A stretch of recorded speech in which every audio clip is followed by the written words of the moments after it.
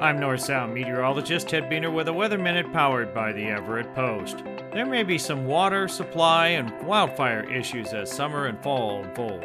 With a second La Nina winter season in a row and getting off to a good start this year, the drier period from mid-January to mid-February put a dent in this season's mountain snowpack. By mid-February, the snowpack dipped to 65 to 95% of average, far behind last season's healthy snowpack. The mountain snowpack usually reaches its peak around the 1st of April.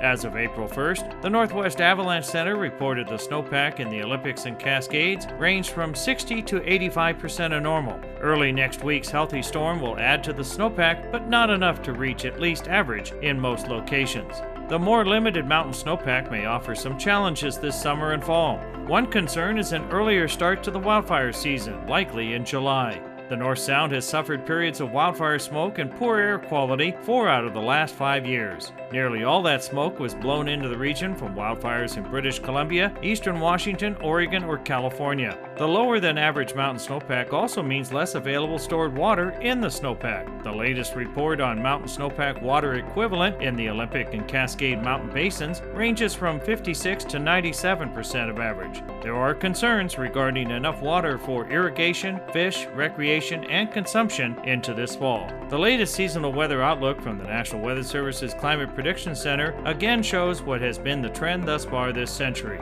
a warmer than average July through September. The odds on another heat dome similar to the one experienced in late June last year are remote but cannot be ruled out. The outlook also shows near average precipitation this summer, the driest time of the year. This has been a Weather Minute. I'm North Sound meteorologist Ted Beener.